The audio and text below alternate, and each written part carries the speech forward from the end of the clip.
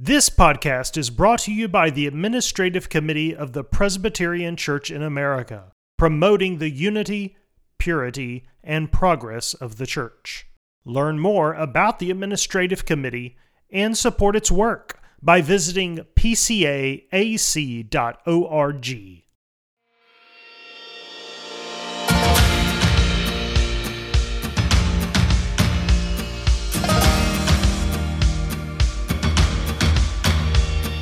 Welcome to Gifts and Graces. All Christians have communion in each other's gifts and graces, says the Westminster Confession. So on this podcast, we help you and your church benefit from the gifts and graces of other parts of Christ's body. Each episode, we bring you a seminar, sermon, or discussion from church leaders across the country and around the world, designed to promote the unity, purity, and progress of the church. This is Gifts and Graces.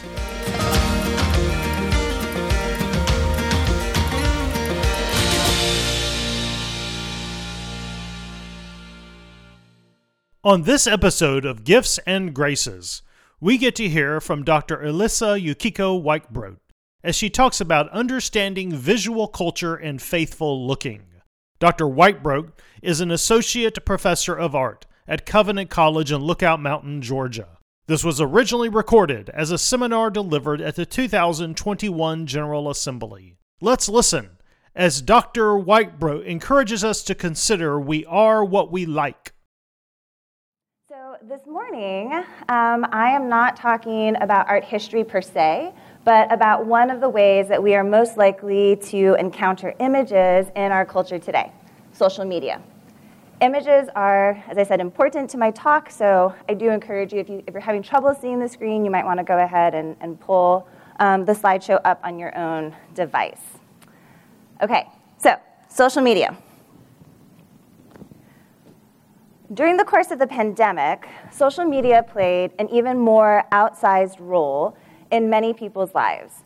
Particularly during the early days of lockdown, social media was, as the name suggests, a place where people could still find social connections outside of their families that they're locked down inside the house with. So throughout 2020, Twitter, Facebook, Instagram, and TikTok served as sources of public health information and misinformation, activism, entertainment, domestic and culinary inspiration, parenting advice, fitness instruction, mental health guidance, live music, and digital church evangelism.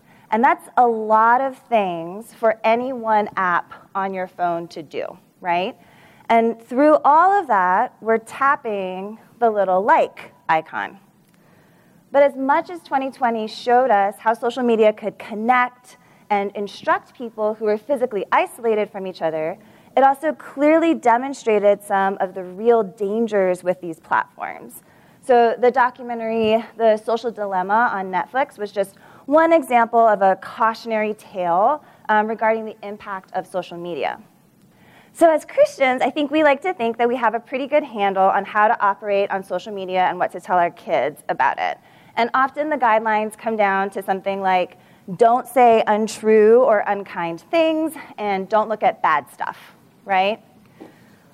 But philosopher and theologian Jamie Smith takes a step further back and suggests a more fundamental concern. Proverbs 4:23 counsels us, above all else, guard your heart, for everything you do flows from it. So Smith argues that it is what we love, not what we know, that forms our actions and us in this world. And so if that's true, how are all of our self-professed likes, the little thumbs up or the hearts on our social media apps, how are our likes shaping us? Now, to be clear, I'm an art historian. I'm not a social media expert. And so to that end, I want to focus on the aspect of social media that I know best, which is images. Now, I know we're in the PCA. We like words. We love a good Twitter thread. There is no blog post that is too long for us to read, but all of us are shaped by images, And all of us do live in an image-saturated culture, okay? So this morning I want to do two things.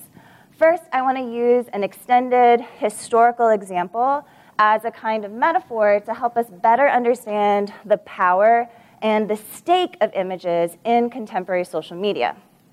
And then I want to suggest some practical ways that you and those that you minister to, whether they be in your home, your church, or some other kind of context, how you can develop a richer and more reflective practice of looking that orients us towards God and towards our neighbor.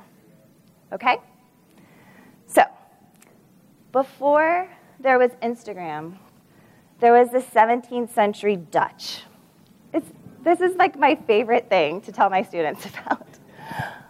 The growing middle class, fueled by Dutch global exploration, colonization, and trade, created an extraordinary demand in the 17th century for images, but images for the home. And this was a real shift from the medieval period, where artworks were primarily commissioned by the church or by nobility.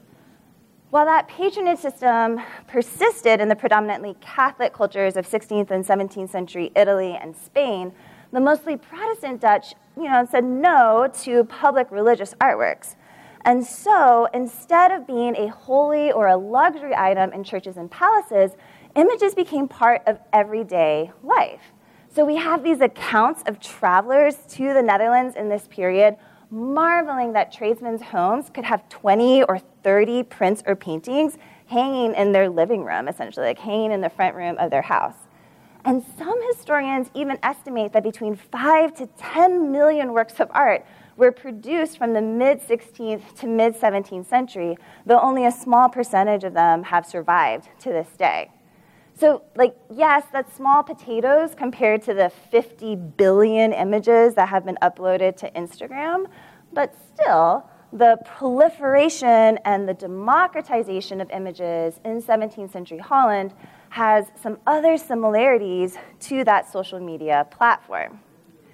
While the portraits and smaller religious paintings of earlier centuries did persist, new genres also developed. So I want to see if any of these seem familiar to you, okay? The exquisite landscape. To clarify, the one on the left is 17th century Dutch. The one on the right is Instagram, right? Okay. We have the artful food shot, right? The very casual, but I'm holding my drink. The fashion appreciation post. I really like this guy on the left, his sleeves. The cute pets, the Dutch were already doing that. And this is also really funny to me, finding humor in other people's pain. The Dutch were doing that before we had viral videos of people falling off of all sorts of things. Right? Yeah. But there is more to the similarities between Dutch paintings and Instagram than just subject matter. It's not just what these images look like, but how they actually act, what they do in the world. 17th century painting and 21st century photographs do not simply reflect their respective cultures, they also shape them. So they are what Jamie Smith would call, a cultural liturgy, okay?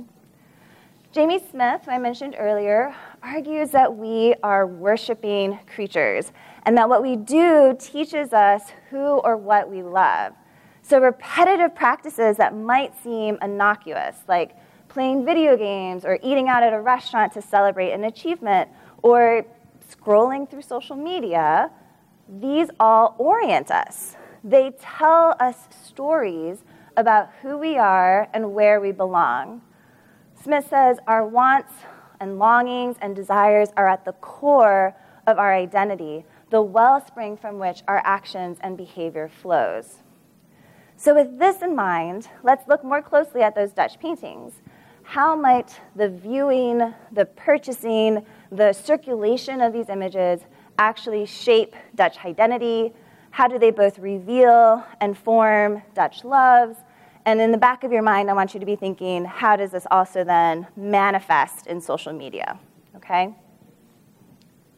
So to do this, we have to first confront the still popular notion that Dutch paintings are all metaphors.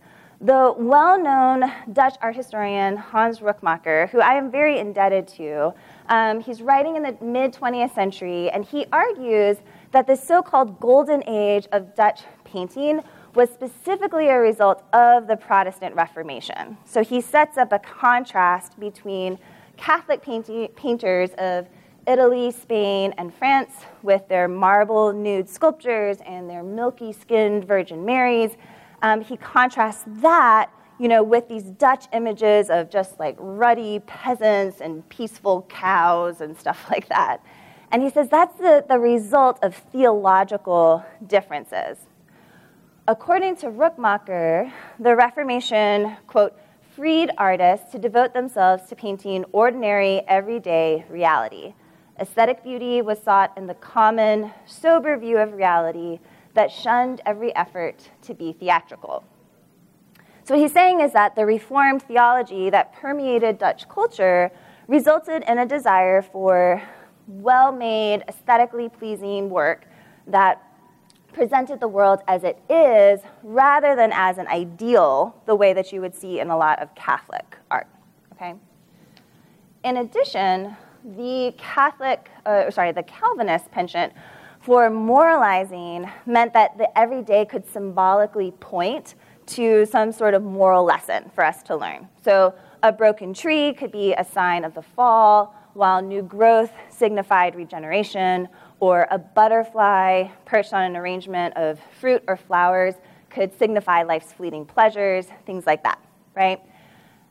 Rookmaaker, in this approach, was actually influenced by a German art historian named Erwin Panofsky, who argued that Dutch paintings could be read what he calls iconologically. So they're ciphers of the basic attitudes of a nation, a period, a class, kind of condensed into a single artwork. Now, over the past few decades, numerous scholars have added to this understanding of Dutch painting. And instead of just understanding Dutch painting as a reflection of Dutch thought, they have explored how Dutch art served other social functions. So what are the paintings doing, okay? For example, in the newly formed Dutch Republic, the home was elevated as a microcosm of the state. So the well-appointed, smoothly run home was supposed to reflect the stability and prosperity of the Dutch government. Okay? The domestic space served a public function. And this is even evident in Dutch architecture, where the front room of the home would actually be visible from the street. Okay? You can kind of see it in both of these paintings here. So Dutch families would fill these rooms with paintings, and then these paintings, in turn, helped construct notions of what profitability, what domesticity, even what patriotism were supposed to look like, okay? I think this is fascinating. Still life paintings from the first half of the 17th century typically displayed locally produced goods. Dutch cheese, Dutch meat, things that were like, yeah, we're like making this stuff, and we're celebrating Dutch self-sufficiency as we battle for independence from Spain. But then, this later, after they've gained independence, the seafaring Dutch increasingly dominate global trade, and they begin establishing colonial outposts. And then the still life paintings grow crowded with Chinese porcelain, with shells from the Caribbean, with Middle Eastern textiles, exotic fruits, things like that. So all of these objects could function as moralizing symbols, but they also help define personal and national success, right? They're also teaching you this is what success looks like. Similarly, landscape paintings could mirror the theological arc of creation, fall, redemption, but those big skies dominated by billowing cloud formations also created a visual language of the Dutch homeland. So we're saying, like, this is who we are as a nation, and this is what our landscape looks like. I often tell my students, in Chattanooga, we have a lot of mountains around us, but my husband is from the Midwest, and whenever he comes back to the Midwest, he's always excited to see sky again. He's like, finally, sky. And I think that that's kind of what the Dutch were like. They have no mountains. They're like mostly below sea level, right? But they have really dramatic sky. And so these paintings become a way of saying, yeah, this is who we are. This is what we're proud of, okay? They are building visual liturgies of personal and communal identity. So I like to talk about this accretion, this gathering of images as our visual archive. Images make meaning in conversation with other images. And all of us as viewers have a mental storehouse of images that we've seen before, and I call this our archive. You probably can't name all of the images that are in your archive. You certainly don't remember the first place that you saw them. But we are always interpreting and categorizing new images and new experiences in relationship to the things that we have already seen. So you can think of it like a giant filing cabinet in your brain, right?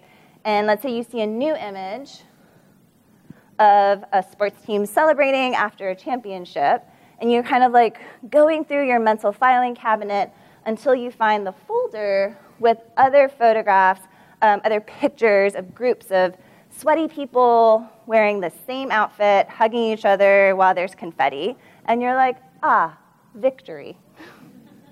This goes there, and then you file that away, right? Now, of course, we do all of this really quickly and without much conscious thought.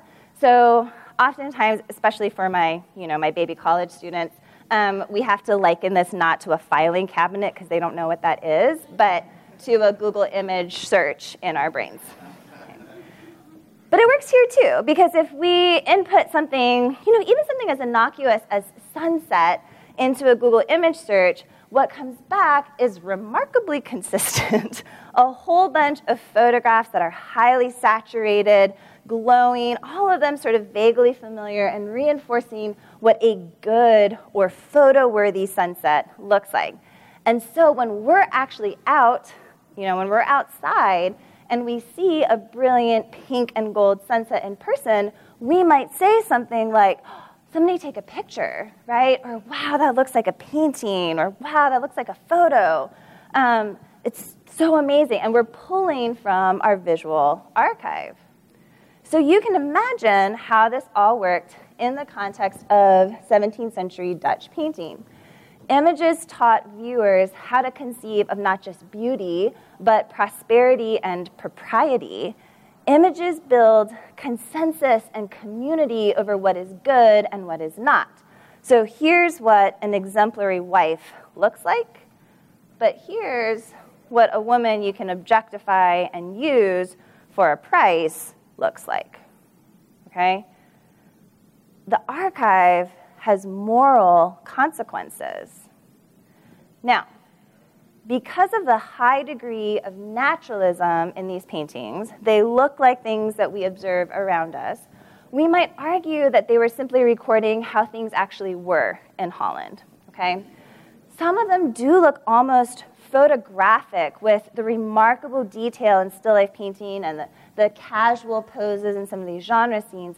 But the lifelike quality is a testament to the artist's skill in actually fabricating a fiction. Some scholars have pointed out, for example, that when you look at these flower paintings, not all of those flowers bloom at the same time. These are impossible bouquets. Or when you look at one of those gorgeous tables full of food with the oysters cracked open, they're not going to last long enough for you to be able to paint the whole thing.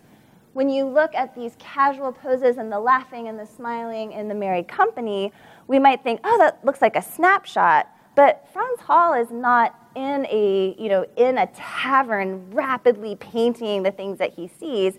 He's building this off of other observations. He's building this off of other experiences that he's had.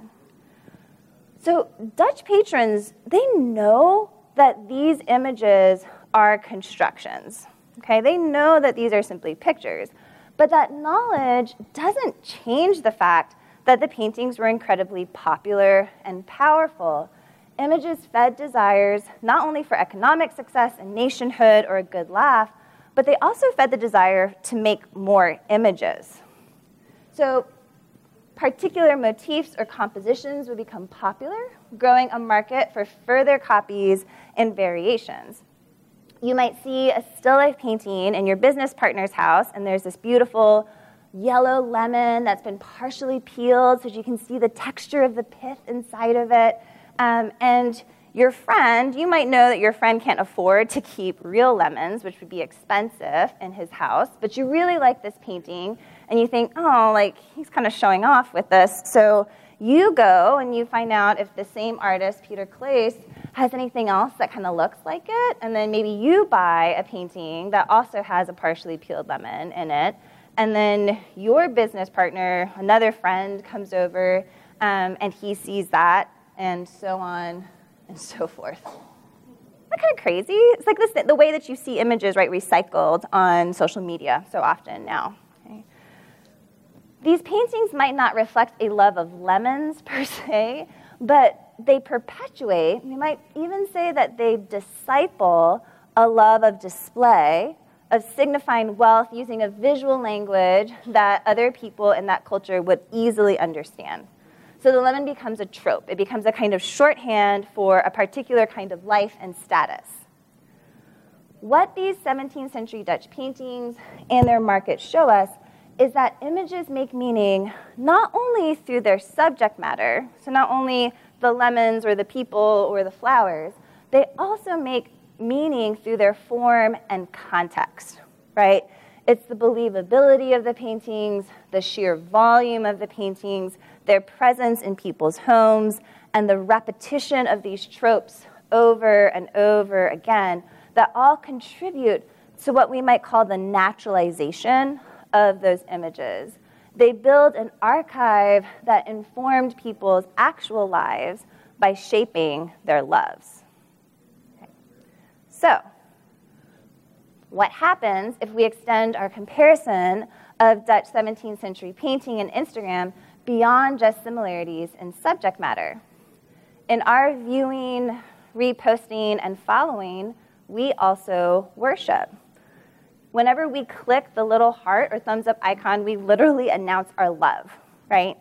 And it's not inherently wrong to delight in the perfectly styled interior, the workout routine, the beautiful plate of food, or even the umpteenth video of some poor soul being knocked off a jet ski.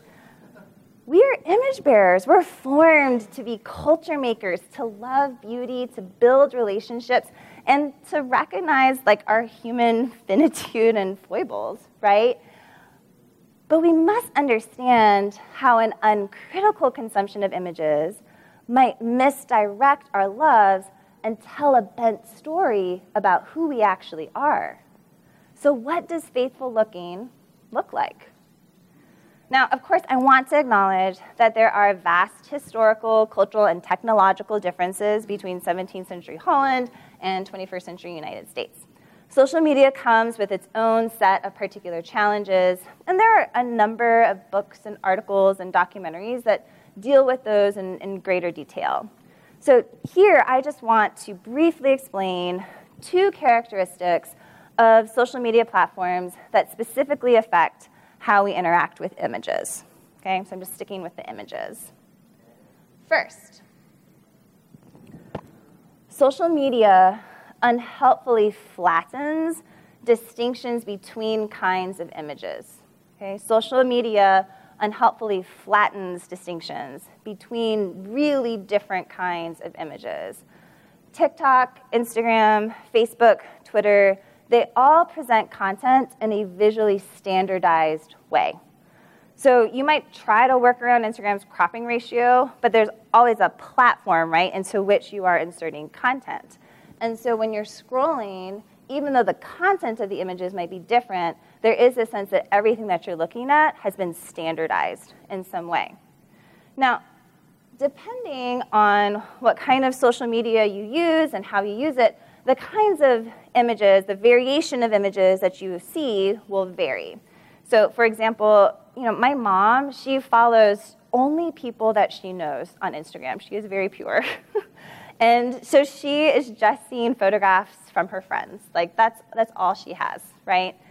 But my brother, on the other hand, follows a lot of hiking and news accounts along with personal friends. So his feed might look something more like this. Stunning landscape photo. Stunning landscape photo. Friend's selfie with ice cream. Friend's photo of her cat. Journalist image of destruction from a natural disaster. Graphic text panel with headline or question. Stunning landscape photo. Like when you say it like that, you're like, ooh, that's not how we're built to work, right? The shared formatting and unlimited content encourages us to treat all these images as the same when actually they're really different from each other in fundamental ways. The landscape photos are carefully planned. They're shot with high-quality equipment, edited and posted with the intention of inciting a desire. Don't you want to go here? Or perhaps its purpose is to cultivate the photographer's reputation as an adventurer, unencumbered by the mundane realities of dirty dishes and dental appointments that you have to deal with, right? The photojournalist is also using high-quality equipment, but she's making choices about what to photograph and what to ignore in order to tell a particular story. Formal decisions like the angle that she uses or the cropping can change the impact of the image, and so can the caption that goes with it. And then there's the friend's selfie. She snapped a photo of her gelato right before she ate it, just like on her phone. She's on a trip to Italy. She walked 9 miles. This is her reward for the day. That's like, she just wants to share that with you. But your other friend, the one who took the photo of her kids, she's still using her phone, but she's paid attention to composition. She's done a little editing with a filter so the shadows are softer and certain colors pop a little bit more. She's grateful that she captured this moment of her kids because most of the time they're flailing and yelling at each other, and so this feels special that we're all quiet. So not only are all of these images different in subject, right? Do you hear how they're also different in process and intent? But again, that infinite scroll of social media platforms means they are threaded together without distinction. So understandable misunderstanding or confusion can result. Perhaps we imagine, we might not think it through and think that the landscape photograph was casually snapped on a phone as documentation, and then when we do that same hike, we're disappointed because it's just kind of meh. It's not that great at noon. Or perhaps we roll our eyes at our friend's photograph of her kids as being too perfect or showing off because it's not real, it's not authentic. Most concerningly, however, is how this format can juxtapose news images and the disastrous aftermath of a hurricane next to a celebrity lounging by a pool, right? Those photographs want different things from us, but the platform implicitly tells us to treat them in the same way, to consume them, to absorb them uncritically, to keep scrolling. We're supposed to like them and then just keep going. Another challenge specific to contemporary social media is, of course, the infamous algorithm. An algorithm is a set of mathematical rules that dictates how a group of data behaves. So social network algorithms prioritize what we see according to our perceived preferences. This applies to our friends' content as well as to advertisements or other suggested posts and users. These algorithms use machine learning, so they essentially get smarter about what it is that we want to see. By showing us more of what we love, the platforms keep our attention for longer and can provide more opportunities for us to see and to click on advertisements. In terms of images, the algorithm encourages us to see more and more of the same kind of image. So if you clicked like on even one fitness video, then your recommended feed will give you more workout videos, right? And the feedback is almost immediate. I saved 2 photographs of haircuts last week Tuesday, and Wednesday morning, my whole feed is like all of these pixie cuts, for you to do. And on one level, it might seem harmless and kind of helpful. I was like, oh yeah, I do like that one a lot. But the narrowing of our world never encourages us to grow in our love for an infinite, all-powerful God, nor does it enable us to marvel at the breadth of his creation and his image bearers. As I explained earlier with Dutch paintings, we assemble images into an archive that shape our engagement with the world. An archive filled with just a limited set of images teaches us to erect false boundaries and definitions. Okay. Now, it might be really tempting to blame social media for all of our culture's ills right now and be like, kids, you're off of it. We're just like not doing it at all. And there is a lot to condemn and to critique in how social media has been used to bear false witness, to slander, to objectify the Imago Dei, among other sins. But sometimes, and this is perhaps especially true in more intellectual circles, we have a tendency to find safety in critique. Critique allows us to feel mastery or superiority. We won't be taken in by that advertisement, right? We know that something's been photoshopped. We know that the algorithm is making it even easier for us to buy that swimsuit or knife sharpener or box set of Lord of the Rings or whatever it is that you've clicked on. We want to believe that we are purely rational creatures, when in fact we are loving ones. It is often much harder to address our loves and the habits that form them than to grapple with an issue on a theoretical level. Just critiquing social media won't lead to sanctification. Sorry. As John Calvin wrote, human hearts are idol factories. Instagram just holds a mirror up and doubles the production speed. Okay. What we need is discipleship. Again, Jamie Smith writes, discipleship, we might say, is a way to curate your heart, to be attentive and intentional about what you love. How can we be attentive to and intentional about what we literally like on social media? So I want to walk through 3 practical steps and then leave some time for questions at the end. A first and necessary step is to assess what it is that we're looking at in the first place. I know this looks intimidating, but I've started an annual practice of trying to keep just a one-day journal of all of the images that I see. And I've started encouraging students to do the same thing. On just pick an average day, not one where I'm going to conferences, not one when I'm going to museums, but just a normal day with normal rhythms. I try to keep track of where I'm seeing images and then what kinds of images I'm seeing. So in the morning, I might tick off the platforms where I'm seeing the images, right? For me, it's primarily Instagram, plus some images from online newspapers. For my husband, he sees most of his images on Twitter, and then Instagram is a second. For my oldest son, it's Apple News, particularly the paleontology, space, and cat feeds that he has all followed.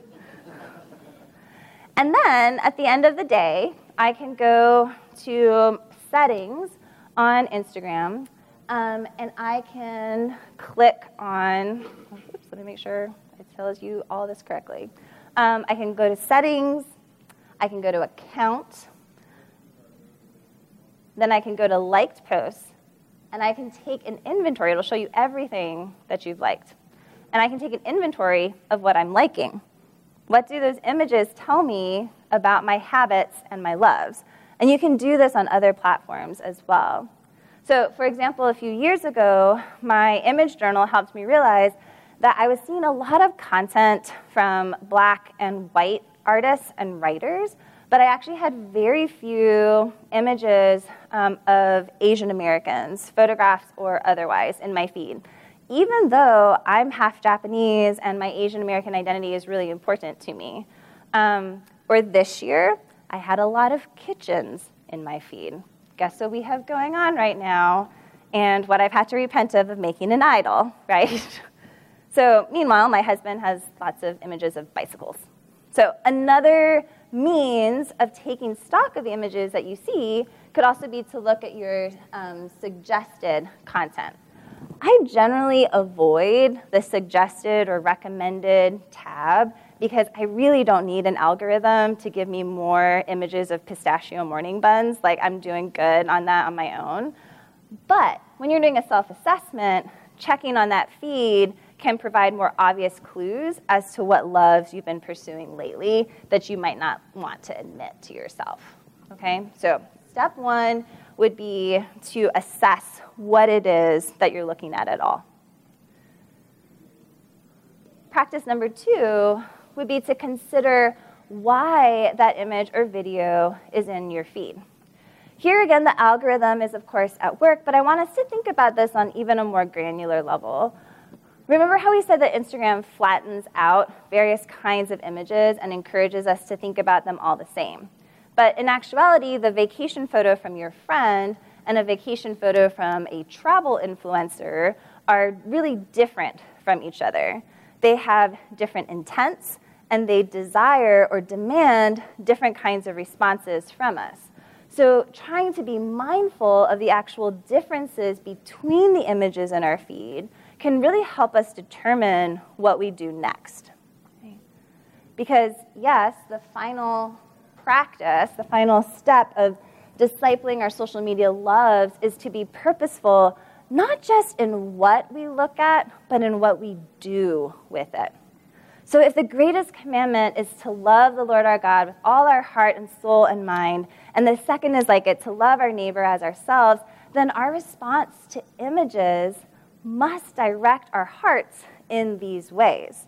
And for me, the most exciting thing is that as image bearers, we can be generative in our response, not just critical, and we are not necessarily bound by the intent of the person who made or posted the image. Instead, we can respond with an understanding of the good story that we are a part of. So let's go back to this example of your friend who posts the filtered photo of her kids playing together with their cats. And full disclosure here, these are my kids and my now deceased cat, but we'll just pretend that this is your random friend, okay?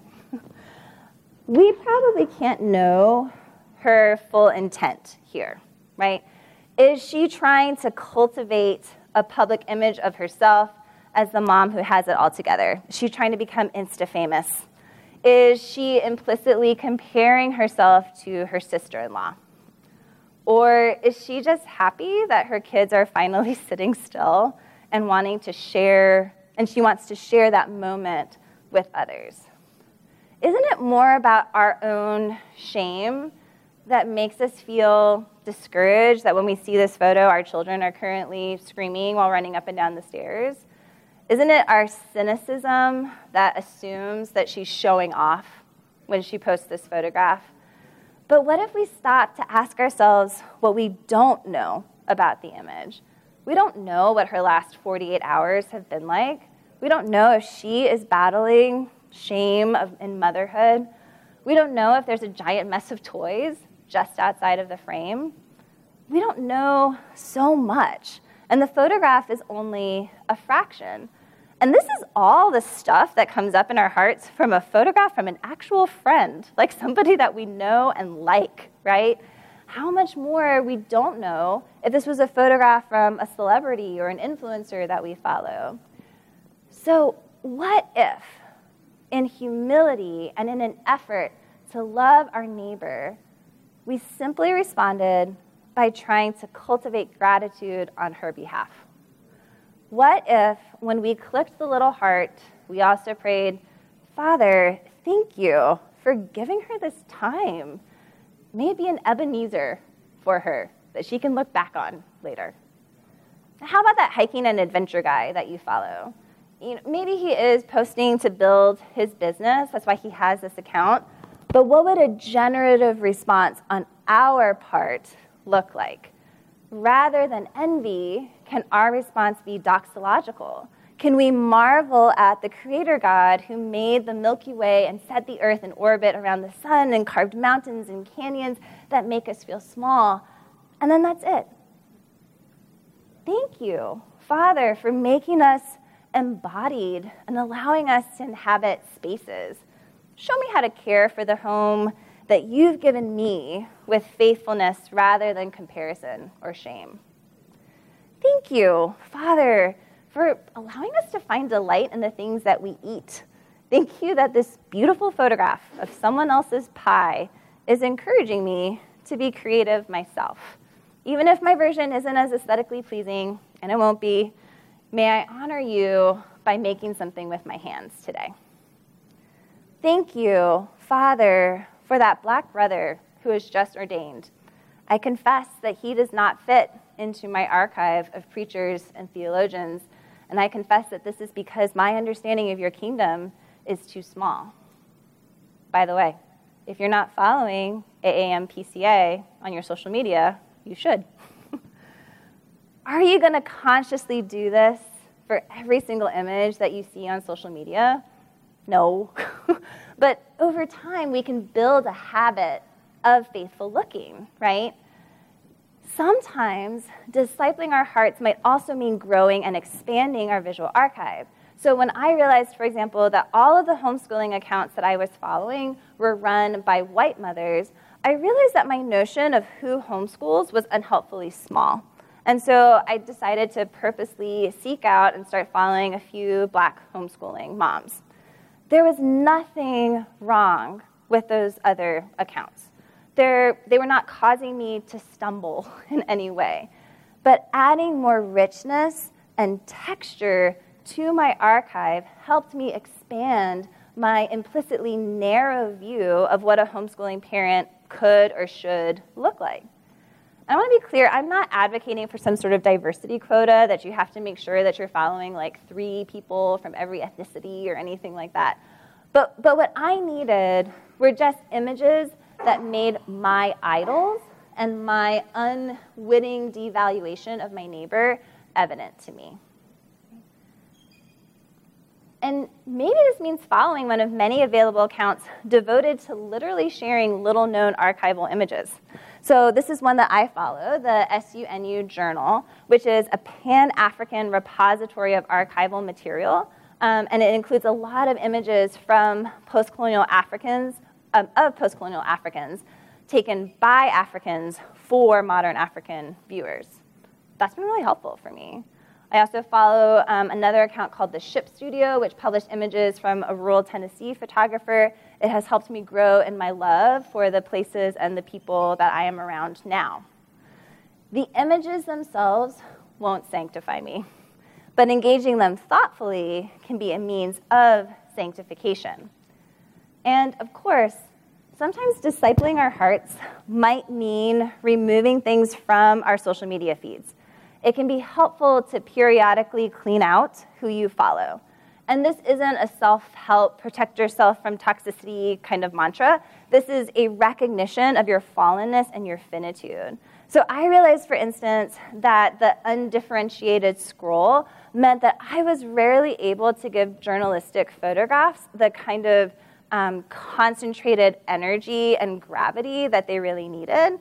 And so I recently decided to unfollow or to mute news accounts from my social media feeds so that when I'm engaging with the news, I'm doing so in a really thoughtful, proactive kind of way, rather than mixing them in with everything else.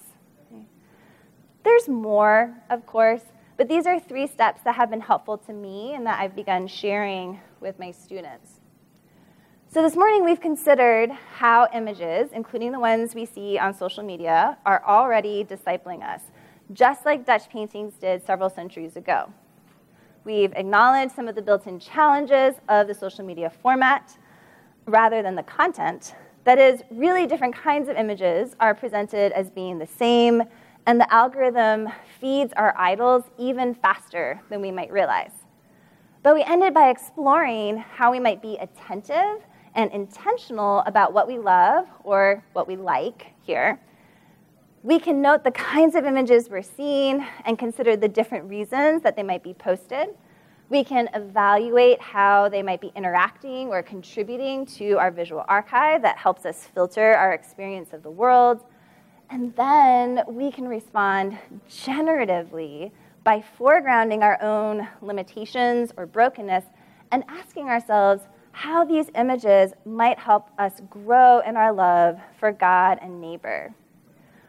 What I'm proposing here is not at all what social media was designed to do. But we're a countercultural people, amen? So let us build liturgies of looking that reinforce the beautiful story that we are a part of. Rather than looking to like, we can look to love God and our neighbor. Thank you.